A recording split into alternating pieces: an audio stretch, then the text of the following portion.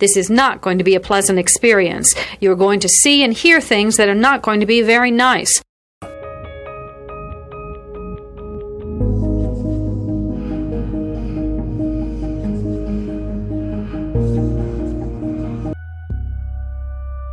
Experts divide serial killing into two general types, organized and disorganized. An organized killer brings everything he needs to complete the murder. A disorganized killer improvises. Begin.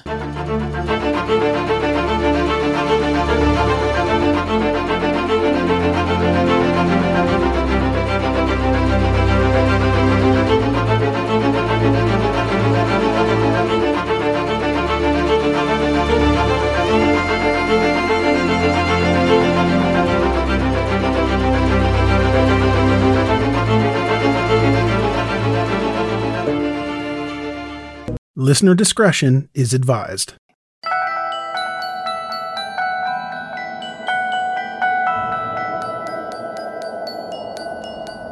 Today's story takes us to Narborough, a village on the outskirts of Leicester in the East Midlands of the United Kingdom.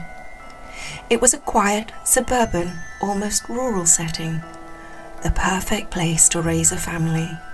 It was safe, friendly, where everyone knew each other and people could leave their doors unlocked and let their children play outside freely. Linda Mann was a 15-year-old schoolgirl. She was bright, loved school, fashion and makeup, and she had a lot of friends. She used to babysit for local families as a way to earn pocket money to buy records and makeup. On the 21st of November 1983, Linda left home to babysit one of the local families. Her parents had gone out for the night, and Linda's two sisters were at home waiting for Linda to return home from babysitting. But as the time came for Linda's return passed, and the hours continued to tick by, there was no sign of Linda. Her parents returned home, and on realizing that she had not come home, they began to comb the neighborhood looking for her, calling out to her as they went. Their shouts garnered the attention of other villagers, whom joined the family in their search for Linda. But by 10 p.m, there was still no sign of her. And so the family contacted the authorities. Little did anyone know at this conjuncture that Linda's disappearance would go on to have horrific, devastating consequences for not one, but two local families of this quiet, rural, sleepy mid-England area. And it would be the catalyst that would change the way criminal investigation is conducted today across the world. This is Darkside, and I am your host, Suze. So what happened to Linda?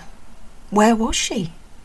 And why did the disappearance of this lovely schoolgirl go on to have such global ramifications? Let's find out. Linda Mann had been reported missing by her parents the previous evening. It was fairly late at night, I think after 10 o'clock when they reported it, and a search was made as much as possible, bearing in mind that it was dark and nobody was about anywhere, so there was very few inquiries that they could make. David Baker, Detective Chief Superintendent with Leicester Constabulary, was assigned as head of the case, and he had arrived at the scene to conduct an extensive search of the village and the surrounding woods. But as we just heard, it was too dark on the night of the original search, and so they resumed the next day. And it wasn't long before they stumbled across a gruesome scene: the deceased body of Linda Mann. She was found in the woods just beside a pathway called the Black Pad. The Black Pad was the local name for a small, narrow pathway that ran through the woods and connected two residential areas in the village. It was a popular shortcut, and one that Linda had used many times. After leaving the house where she had been babysitting, she had used this shortcut to reach home. But on this night, she never made it home. She was found just 300 feet, 90 meters, from her house. When the police arrived at Linda's parents' house, Kath Eastwood, Linda's mum, broke down. She knew why they were there. Her baby girl was dead. The family were devastated. News of Linda's death sent shockwaves through the entire community. There was an immediate public outcry, and this once friendly, crime-free village suddenly became gripped with fear. Doors were locked, children were kept in after dark, and parents forbade their children to take the Black Pad shortcut.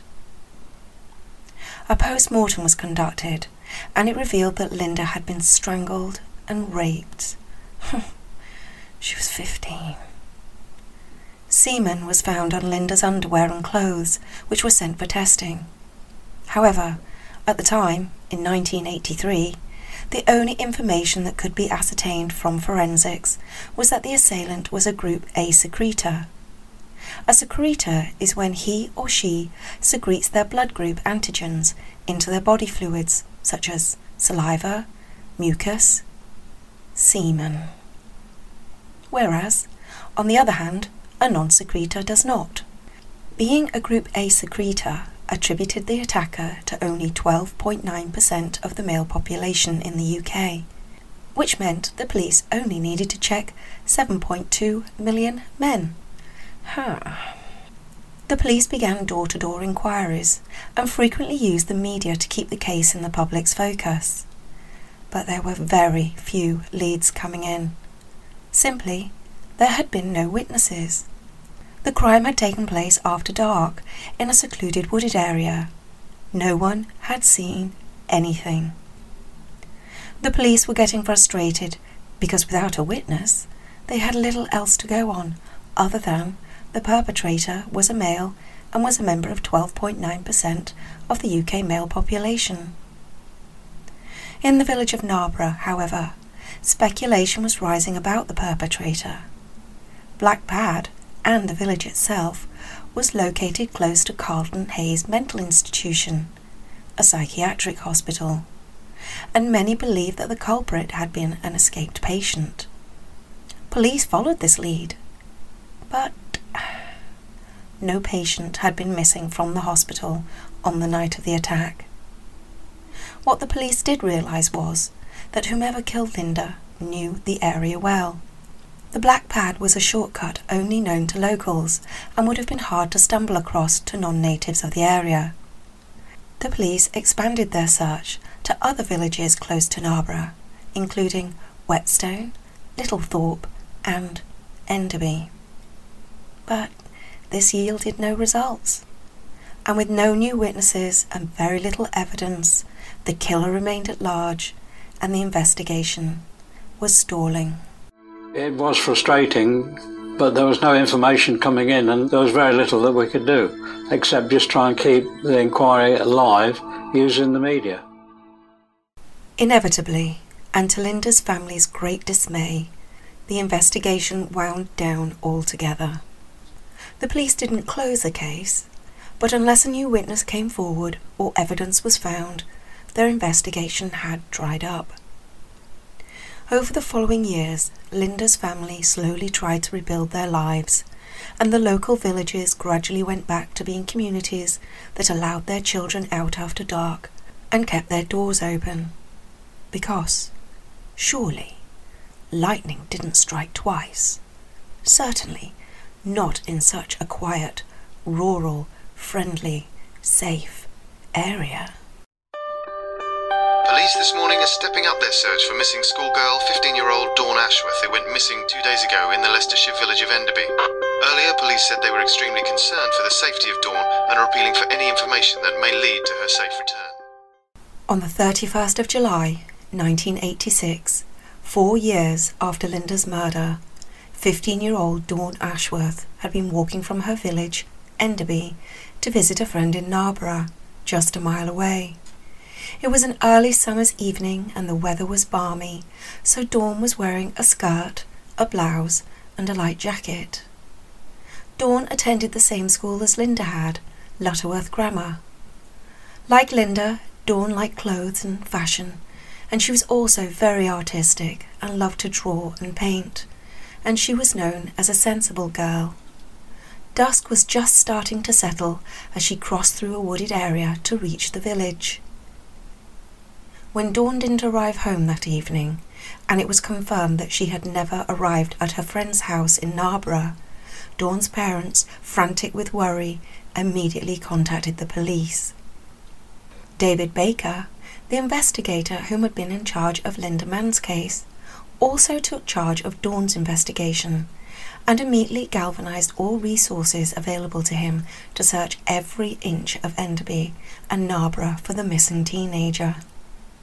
The Linda Mann case had always weighed heavily on him, that he'd been unable to solve the case, and he vowed to Dawn's parents that he would do all he could to find their daughter. But after 36 hours of searching, there was still no sign of Dawn, and the shocked community held their breath in hope that this was a good sign. But when the search moved into day 2, The body discovered this morning by police in Enderby has been identified as that of missing schoolgirl Dawn Ashworth. 15-year-old Dawn went missing 2 days ago after failing to return from a friend's house. Some are already linking her murder with that of Linda Mann 4 years ago. if they didn't believe it before, the police now did think that not only was the killer a local person, but also the similarities between the murder of Dawn Ashworth and Linda Mann 4 years earlier were too alike not to be connected. Not only did the heinous acts occur in the same vicinity, but the MO had been the same. 15-year-old girls, dark-haired, walking alone in wooded areas after dark, both brutally raped and then strangled using their own clothing. In addition, the assailant had left semen on Dawn's underwear, and yep, you guessed it, it was from a group A secretor, the exact same type as Linda's murderer. The police began to consider that they may have a serial killer on their hands, one whom, if they didn't catch soon, may take the life of somebody else. The two villages of Narborough and Enderby were paralysed with fear and were demanding justice. And rightly so. Galvanised, the police widened their search and intensified door-to-door inquiries, and the local communities of Narborough and Enderby assisted the police wherever they could, eager, also, to catch the perpetrator and return their neighbourhoods to safe communities once again. The police put out daily bulletins in the media to help garner more attention. And this paid off. A lady, having seen the news about Dawn's murder, contacted the police. She had been driving along the Leicester to Coventry Road near Narborough on the 31st of July. She'd seen a man on a motorbike coming out of the wooded area, the area where Dawn had been found. Finally, the police had a lead. Once the police released this information to the media, several more witnesses came forward. They'd seen the same man on the same bike in the same location on other evenings, driving up and down the pathway and the wooded areas. And this is when the police realised that they too had seen this man. When they had been searching the woods for Dawn, a man on a bike had approached them and asked what they were doing. When they explained they were looking for a missing girl, the man had said, "I knew you were looking in the wrong place." Before the police had a chance to question him, the man sped off on his motorbike. However, given the small nature of the communities and the multiple witnesses, it wasn't long before the police identified and located the man and brought him in for questioning. The man was called Richard Buckland. He was 17, and he worked as a kitchen porter at the local psychiatric hospital, the very one where Narborough residents had believed that Linda Mann's killer had escaped from. No one considered that the perpetrator might not have been a patient at the facility, but instead an employee. Whilst Buckland was being questioned, his body fluids were tested. He was a Group A secretor, the very type found on Linda and Dawn's clothing. He also did not have an alibi for the time and date that Dawn went missing. The police knew they had their man. Now, they just needed a confession. Buckland was interviewed extensively over several days, with little respite in between. And finally, on the third day, Buckland broke down and confessed to Dawn's murder. He had come across Dawn walking in the woods when he was riding his motorbike. He'd started talking to her, and then he'd asked her for sex. When she declined, he jumped on her, pushing her to the ground, and he forced himself on her.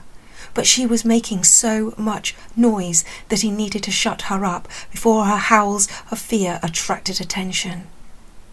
And so he raped her and he killed her. When he was done, he covered her body with light brush. They had him.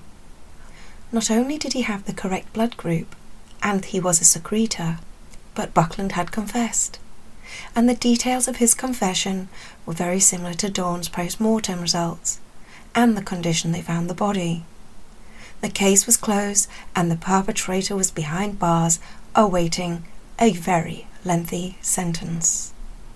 Hallelujah and amen. So, by now, we should be coming to the end of this episode. The communities of Enderby and Narborough can breathe a sigh of relief and sleep easier at night, and the families of Dawn and Linda will finally have justice for their daughters. But if you look at the timer on the episode, you will see that we still have quite some time to go. The reason for this? Well, cracks started to appear in the case against Buckland. Whilst Buckland had admitted to the murder of Dawn, no matter how much persuasion or coercion the police pressed upon Buckland, he just would not admit to the murder of Linda Mann. But the police absolutely knew the two cases were perpetrated by the same person. From their forensic evidence and knowledge of crime scenes, there was absolutely no doubt that both murders were the work of one sick individual. But Buckland categorically refused to confess to Linda's murder. And to add further contention, there was Buckland's confession. I got her onto the ground. I thought she wanted it, but she kept on pushing me away, telling me to get off her. I grabbed her. I pulled down her trousers, and she wouldn't stop shouting, and so I hit her. I hit her to shut her up. For those of you who may not have picked up the anomalies, I mentioned earlier that Dawn was wearing a skirt on the night she was killed, as it was a balmy summer's evening. Buckland refers to pulling down her trousers. Also, Dawn died in the same manner that Linda did, strangulation. But in his confession, Buckland said that he hit her over the head to shut her up. Neither Dawn nor Linda had a head wound. To complicate matters, Buckland had learning difficulties and was susceptible to coercion. Chief Investigator David Baker realised that he was about to go to trial with a case so vulnerable that he was either going to convict an innocent man or potentially put a guilty man back into the community. He needed more evidence, solid evidence, one way or another. It just so happened that Chief Investigator David Baker liked to read the newspaper, and he recalled reading an article in the Leicester Mercury about a geneticist at the local Leicester University, one Dr. Alec Jeffreys, whom had made a remarkable and quite accidental discovery during a failed experiment to study the way in which inherited illnesses pass through families. Alec had started by examining the DNA sequence found in the myoglobin genes of seals. Myoglobin is an oxygen-binding protein found in muscle tissue. It is essential to diving mammals like seals and whales that need to swim to great depths in order to feed. The myoglobin enables them to hold oxygen in their bodies for long periods of time. Mice have the myoglobin gene, and so do we. Within the DNA sequence of the seal myoglobin gene, Alec identified a repeating sequence, or a stutter. He realized that these stutters were unique to each individual seal, and therefore could be used to distinguish one seal from another, or one person from another. It wasn't long before Alec Jeffreys realized that each living entity on the planet had their own unique stutter in their genetic makeup. A stutter that identified them beyond any doubt. In short, Alec Jeffreys had just discovered DNA fingerprinting. The article that David Baker read was about how Alec Jeffreys had applied this new science to assisting with immigration cases, whereby children were being denied British citizenship as authorities did not believe they were the natural offspring of their nationalised parents. In each case, Jeffreys was able to irrefutably evidence that the children were the natural offspring, using DNA fingerprinting. We take this few seconds off to inform you, our valued loyal listener, about the best health and fitness podcast shows from the Nespod Studios. Join us as we give you the best of the best health and wellness updates you can rely on for the treatment of chronic health problems. Classic functional medicine back to basics health tips and special updates from the best doctors in the United States of America. Check out this health and wellness podcast shows. Explore Health Talk Weekly, Healthy Lifestyle Matters, Excellent Health Digest, Healthy and Free Daily, and last but not least, Weekly Health and Fitness Corner. Also, check out Nasty Boy CC, the truest story never told fiction podcast, for that real life on the go experience with the 27-year-old golden boy, who made our guest invite #1 list. He tells us about his story as it happens in real time and in real life. It's Nasty Boy CC, the truest story never told. Go get a load of that happiness, because happiness is healthy as we know it. Join us every week as we continue to provide you the best of health and fitness wellness updates from around the globe. Enjoy the show.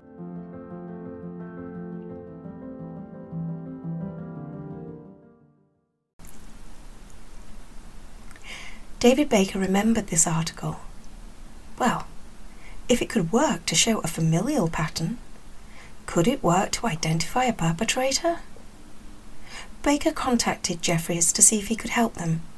Oh, he knew it was a long shot. This was a completely new and not widely known about or tested science. But Baker knew he could not progress with the trial against Buckland without concrete evidence, and this seemed like the only way he was going to get it.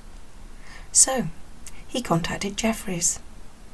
Baker was looking for Jeffreys to identify one person as the assailant instead of a percentage of the population. However, for Jeffreys, this presented a bit of a problem. My initial reaction was, well, yes, we'll try, but don't hold out too much hope. Nobody's ever attempted this sort of analysis on relatively old, real forensic casework. You see, all the tests that Jeffreys had conducted thus far had been on blood taken from live people in a recent time frame. Baker was asking Jeffreys to test samples that were up to 4 years old, possibly corroded, and most likely not stored well enough to maintain the integrity of the samples. But he agreed to give it a go. He carried out tests on Buckland's blood and on semen taken from the dead girl's clothing. He worked through the night to finish the work. When he took the film from the developing tank, well, even he was shocked.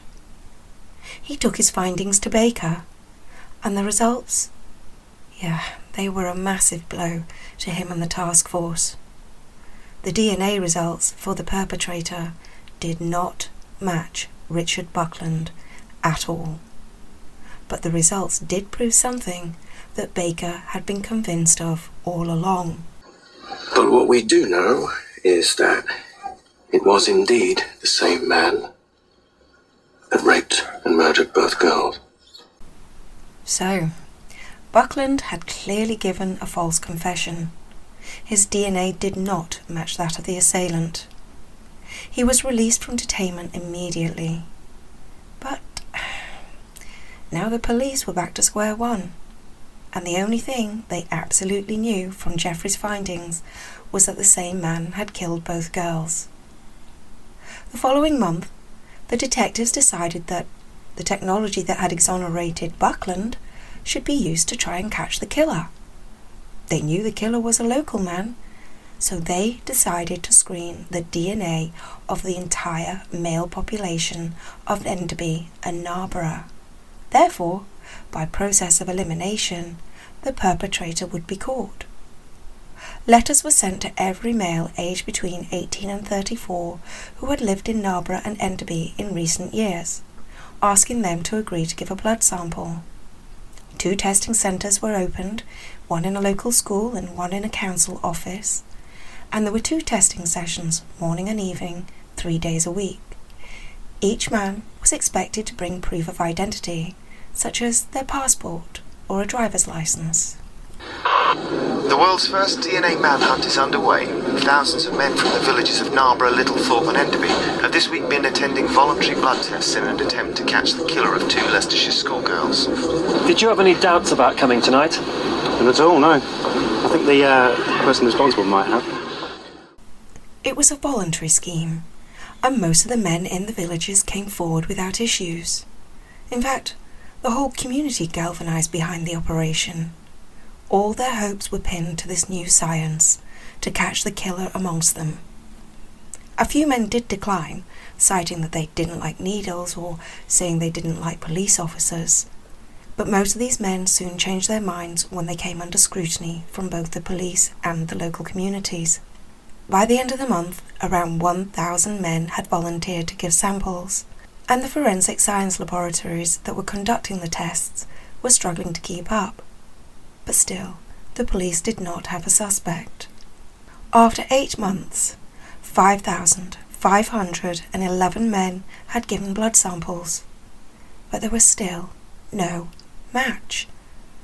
Police were struggling to keep the case open, and public enthusiasm for this newfangled science was rapidly waning. What had been promised to them as a catch-all approach was turning into a catch-none scenario. So, the police decided to cast their net wider, and they put out a national appeal for any male that had lived or worked in the area in the last 5 years to come forward. Few did, but the police knew that someone, anyone out there, had to know something, and it was only a matter of time before that person would say something, whether intentionally or inadvertently, to someone else.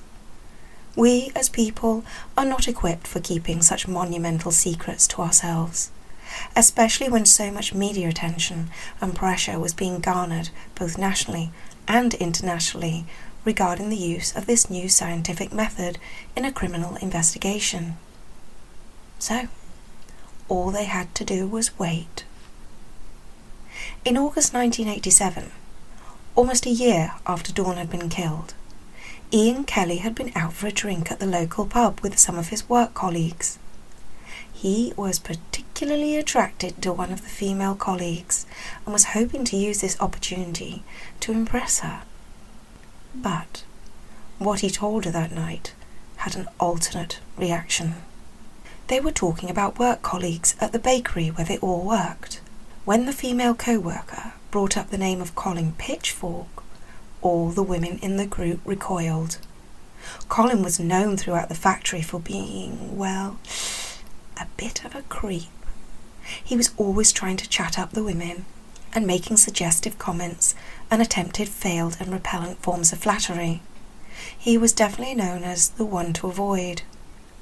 As the females were denouncing Pitchfork, Ian Kelly piped up, wanting to be part of the conversation, hopeful to get his female colleagues' attention. My friend said something and he said, well, he asked me to take a blood test. And I turned around and said, yeah, I took that test for him. For about 2 or 3 seconds, the conversation went quiet. I just said it and that was the end of it. I mean, if somebody had turned around and said, "Well, do you realise what you've said?" then I probably would have, "Well, what do you mean?" Well, then I probably would have realised, like. Kelly went on to explain to the group that Pitchfork had asked for this favour because he'd already taken a test for a friend who had a conviction for indecent exposure when he was younger. If he took the test twice, Pitchfork and his friend would be caught by the police. At first, Kelly hadn't wanted to take the test for him, but Pitchfork was persuasive and relentless and bullying in his approach towards Kelly. And unfortunately, Kelly was not, well, let's say of a high intelligence capacity, and Pitchfork soon wore him down with his coercive tactics. Disgusted and aghast, the female colleague pondered over what to do with this information. Every day at work, she faced both Kelly and Pitchfork. Whenever she saw them, she recoiled, her skin literally crawling at being in close proximity to them both. She tossed and turned at night, and eventually... Hello, is that the police? It's about their murders. I don't want to bother you. It's probably just nothing. It wasn't nothing.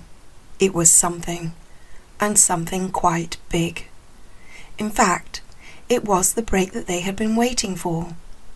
The police immediately took Ian Kelly in for questioning, and well, he wasted no time in getting this heavy, secretive load off his chest.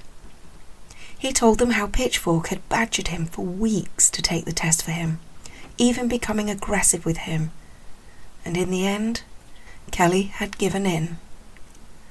Pitchfork had to take the test on the 27th of August, and he spent weeks doctoring his passport so that it would pass for Kelly. Using the steam from an iron and a towel to prevent burning, he slowly removed the plastic seal on the passport. He then replaced his photo with one that he had forced Kelly to take in a booth. Using an iron again, but this time also using a transparent adhesive glue, he re-steamed the plastic seal on the passport. How on earth does a baker working in a factory know how to doctor passports? Well, he didn't. But what he did know from his intricate work with icing and pastries was how to take his time, work methodically, and how to create very complicated designs. All required skills for bakery and forgery. Oh, and if anyone is considering at this point on doctoring their own passport in a similar fashion, yeah, this all happened in 1987. Trust me, technology and passport design has moved on greatly, and the method that Pitchfork used would only serve to melt your passport today. Not that I know from experience, of course. Finally, after all these years, the police had a breakthrough in the case. They had a name, but did it match the DNA profile that Dr. Alec Jeffries had unearthed? Given Kelly's confession, the police had enough information to be able to arrest Pitchfork on suspected rape and murder. And so, on the 19th of September 1987, the police arrested 27-year-old Pitchfork at his home.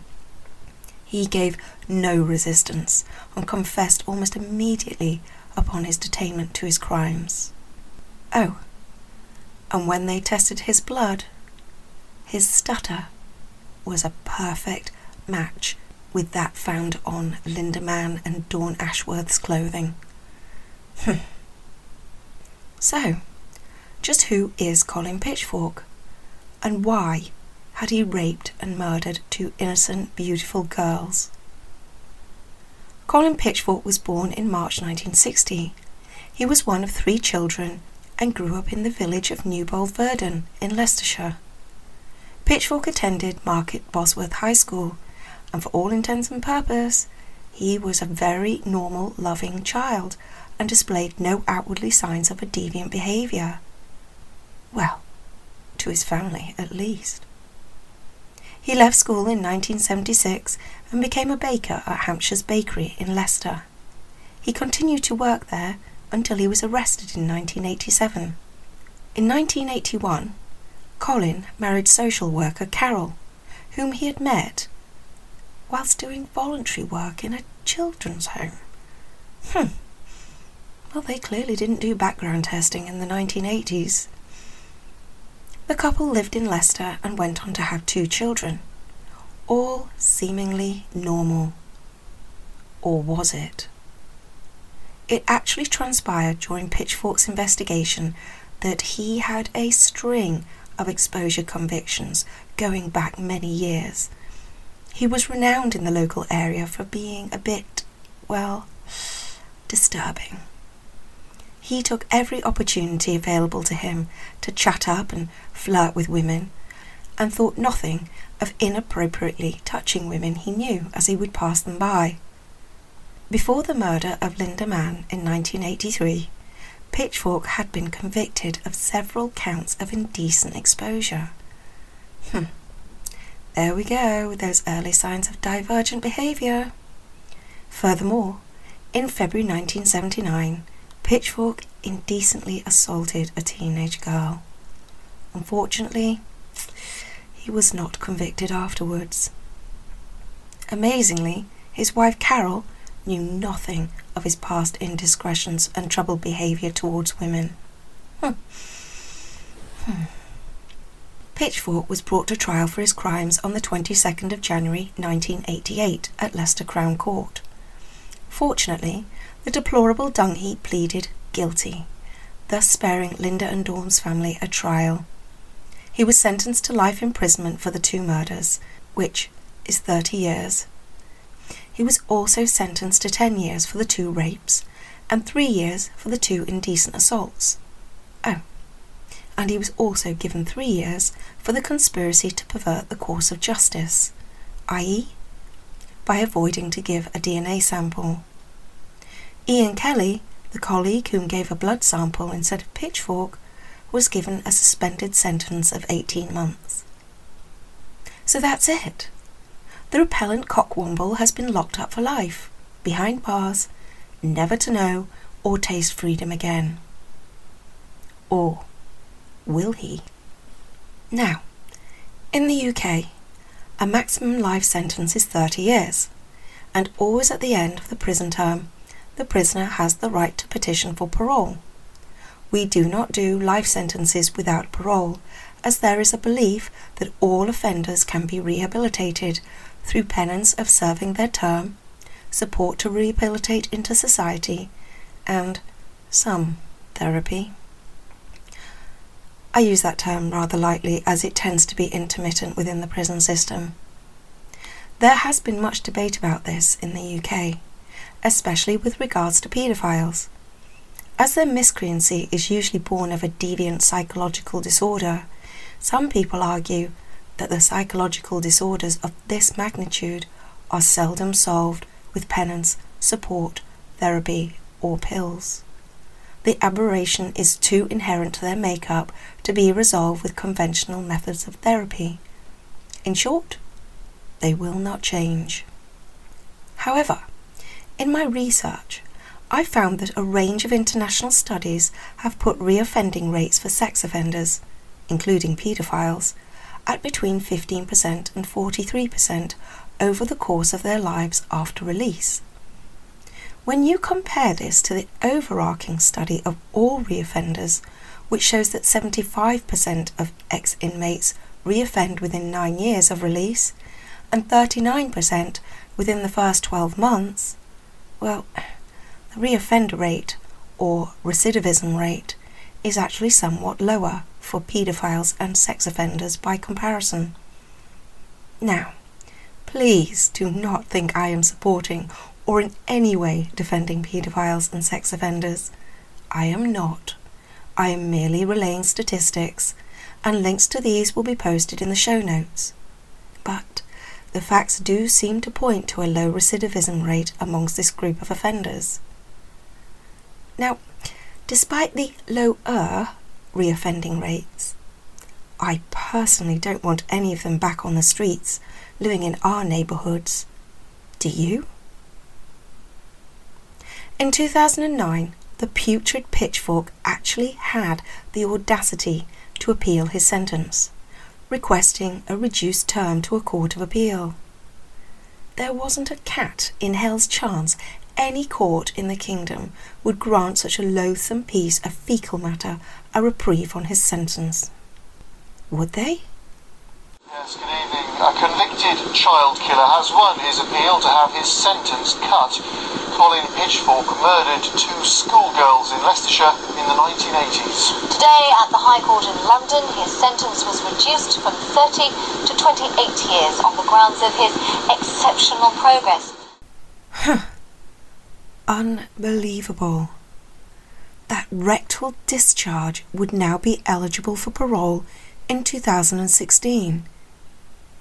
Needless to say, the villagers of Narborough and Enderby were, well, outraged. And the families of Linda and Dawn, well, they're devastated with the news. It reopened the wounds of 2 decades prior, and they honestly felt that his life was now more important than their daughters. I just can't help but think they've died for nothing. Life should be life.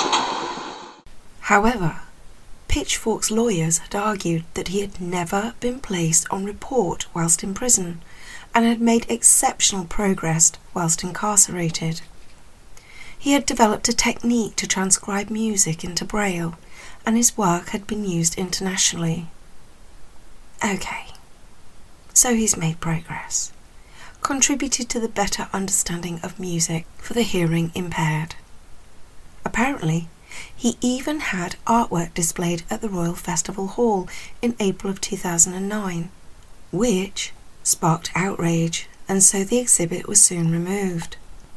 But no matter how talented he may be, and how much he may have given back, the fact is that the man raped and killed 2 young girls for his own sick pleasure. Whilst the reoffender rate amongst his criminal group is marginally lower, it will take more than a bit of artwork to convince me that he should have a reduced sentence. But apparently that is not how the Court of Appeal saw it, and his sentence was reduced. So now, this means that the reprobate could be freed from prison as early as 2016. However, it wasn't until 2017 that Pitchfork went up against the parole board, and he was confident that he would win his parole. He had been a model inmate after all.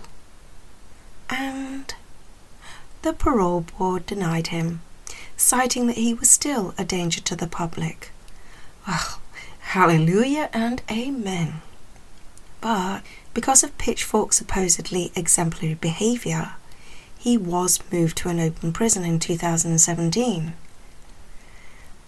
Just this year, 2020, Pitchfork has applied to the parole board again for release.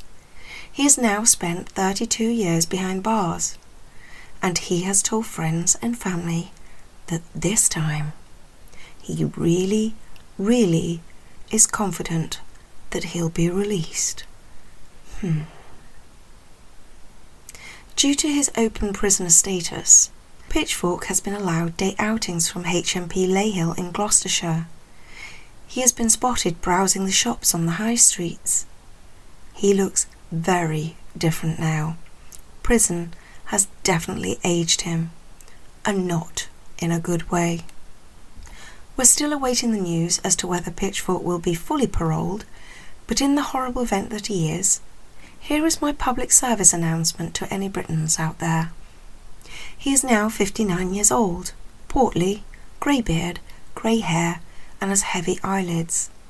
He goes by the name of David Thorpe now, and I've put a picture on my Facebook group so that you can recognise him.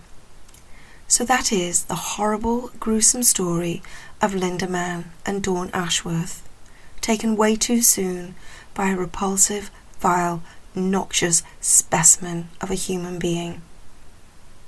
Needless to say, the capture and conviction of Colin Pitchfork sent shockwaves through the justice and criminal investigation world. A new science that could pinpoint people with near 100% accuracy just based on their blood? It was unheard of, unprecedented. But it had arrived. I hope you enjoyed today's episode. If you did, you're going to like next week's even more. But until then, if you like this podcast, please don't forget to rate, like and subscribe at wherever you listen to your podcasts. Also, can I ask a huge favour of you? Would you mind sharing this podcast with just one of your friends at least? It would be greatly appreciated.